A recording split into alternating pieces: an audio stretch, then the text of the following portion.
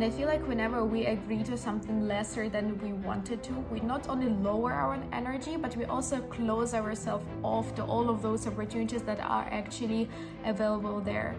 Welcome everyone to Life with Lisa podcast.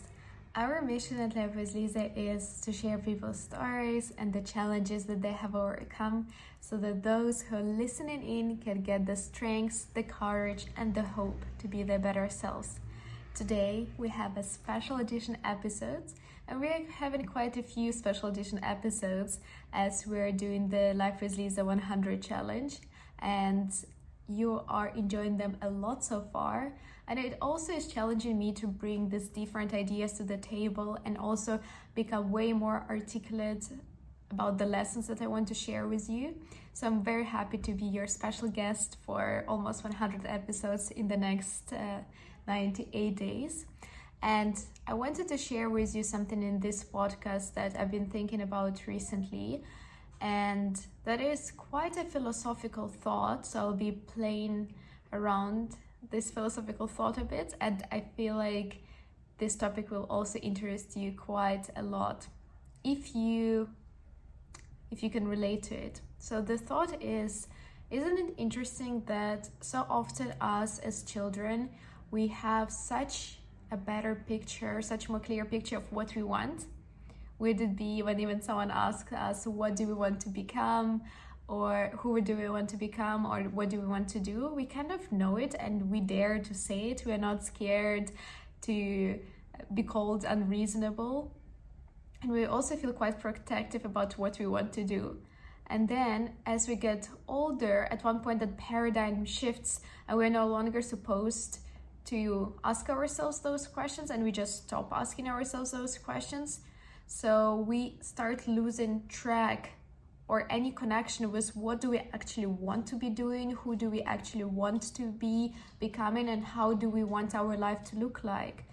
And it gets harder the busier our lives get, because it's so easy to be caught up in the day-to-day life. And I'm personally experiencing myself whenever I feel that it's getting crazy busy, and I'm so caught up in the everyday day-to-day activities, then I tend to forget to stop and pause and reflect on my life and just see if the direction I'm taking at the moment is actually taking me to that goal. But in the first place, what is even my goal, or what do I actually do want to do? So I feel like with that projection of life and life getting a bit harder and busier, not only we start losing track of what we actually want, but also we start engaging in the activities that actually lower our energy. And it is happening in very subtle ways. So for example, have you ever agreed to do something that you knew that you don't want to do it, but you just didn't want to make someone feel bad? And an example for it would be, for example, when you go to a massage place, and it's something that happened to me recently, and you would rather have a female masseuse than a male masseuse, and then the male masseuse comes and you just don't want to make them feel awkward or bad, so you just agree to that and kind of go ahead with this scenario in life. And isn't it funny how basically in that moment, not only we prioritize stranger over ourselves, but also we teach ourselves that behavior is okay, and it kind of lowers our energy. And it doesn't happen in big ways. That's what I want to point out. It happens with small ways. It's not necessarily choosing a career path just because your parents want it. It could also be that, but sometimes it manifests in very, very small daily activities that are hard to notice, especially if we lose track of what we actually want and that connection with ourselves and asking those good questions. And the other part of it, another example that I thought of was when we do know what we want, but we agree for a compromise, or which is a good enough option, but maybe not so good. And it actually also lowers our energy so much. An example that I thought of is, for example, if you want to have a boyfriend and then you just go for any boyfriend that you can get, just agreeing to it without actually getting the great match. And I think it's quite interesting because it is quite nuanced. The point that I'm trying to explain, it's quite hard to put the nuance in using the words and the language that we do have, because it doesn't mean that when I say you are agreeing to something that lowers your standards, it doesn't mean that you always need to wait for something that is perfect or it will happen exactly in the way you expect it. And it doesn't also mean that you don't need to put in the work and just you have to wait idly for it to happen. Not at all. What I'm saying is that the opportunity or something that you're looking for will never be perfect, but it will be great and in the way that you want it to be.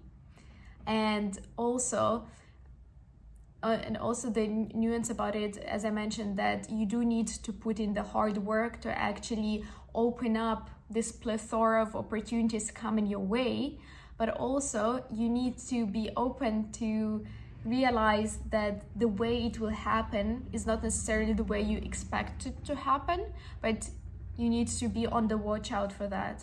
And I feel like whenever we agree to something lesser than we wanted to, we not only lower our energy, but we also close ourselves off to all of those opportunities that are actually available there. So while you're listening to this, I actually wanted to encourage you with this episode to start noticing the small things that actually deplete your energy throughout the day, throughout the week, and also to become more aware of the small things or bigger things that actually replenish your energy. And when I say things, what I mean by things is spending time with certain people, engaging in certain activities, trying out certain behaviors, and just noticing how you feel. And by becoming aware of the things that actually take away your energy and decreasing the amount of the things that you do that deplete your energy, and by increasing even slightly the number of things that you do that actually replenish your energy, will help you become so much more aligned with who you want to be and so much more aligned with your goals, and get you so much closer to actually creating a life that you cannot stop dreaming about. And it does start with those subtle small things. That's why I want to point out that in our lives, it's never this one huge thing that changed everything forever, and after that you could never go back. It's usually our lives are changed by small daily decisions, by deciding to decrease a bit the number of things that we do that take away our energy and to increase the ones that enhance it. And the small things that replenish the energy for me are, for example, journaling, meditating, going for walks, spending some time with certain people. I'm very protective of my circle, of people whom I get into my closest circle, just because I feel like my energy is very sensitive, so I need to restrict it to a small number of people that I do trust. But spending time with them also replenishes my energy. So just realizing what are those small things that you do and increasing the number of them can transform your life. So this was the video for today. I wanted to share this very subtle philosophical thought that I had, and I do hope that with this video you will become more aware of those things that take away your energy, those things that give you energy, and also connect you more with yourself. Thank you so much for watching. It was such a pleasure to connect with you today, and I hope to see you tomorrow in the next video.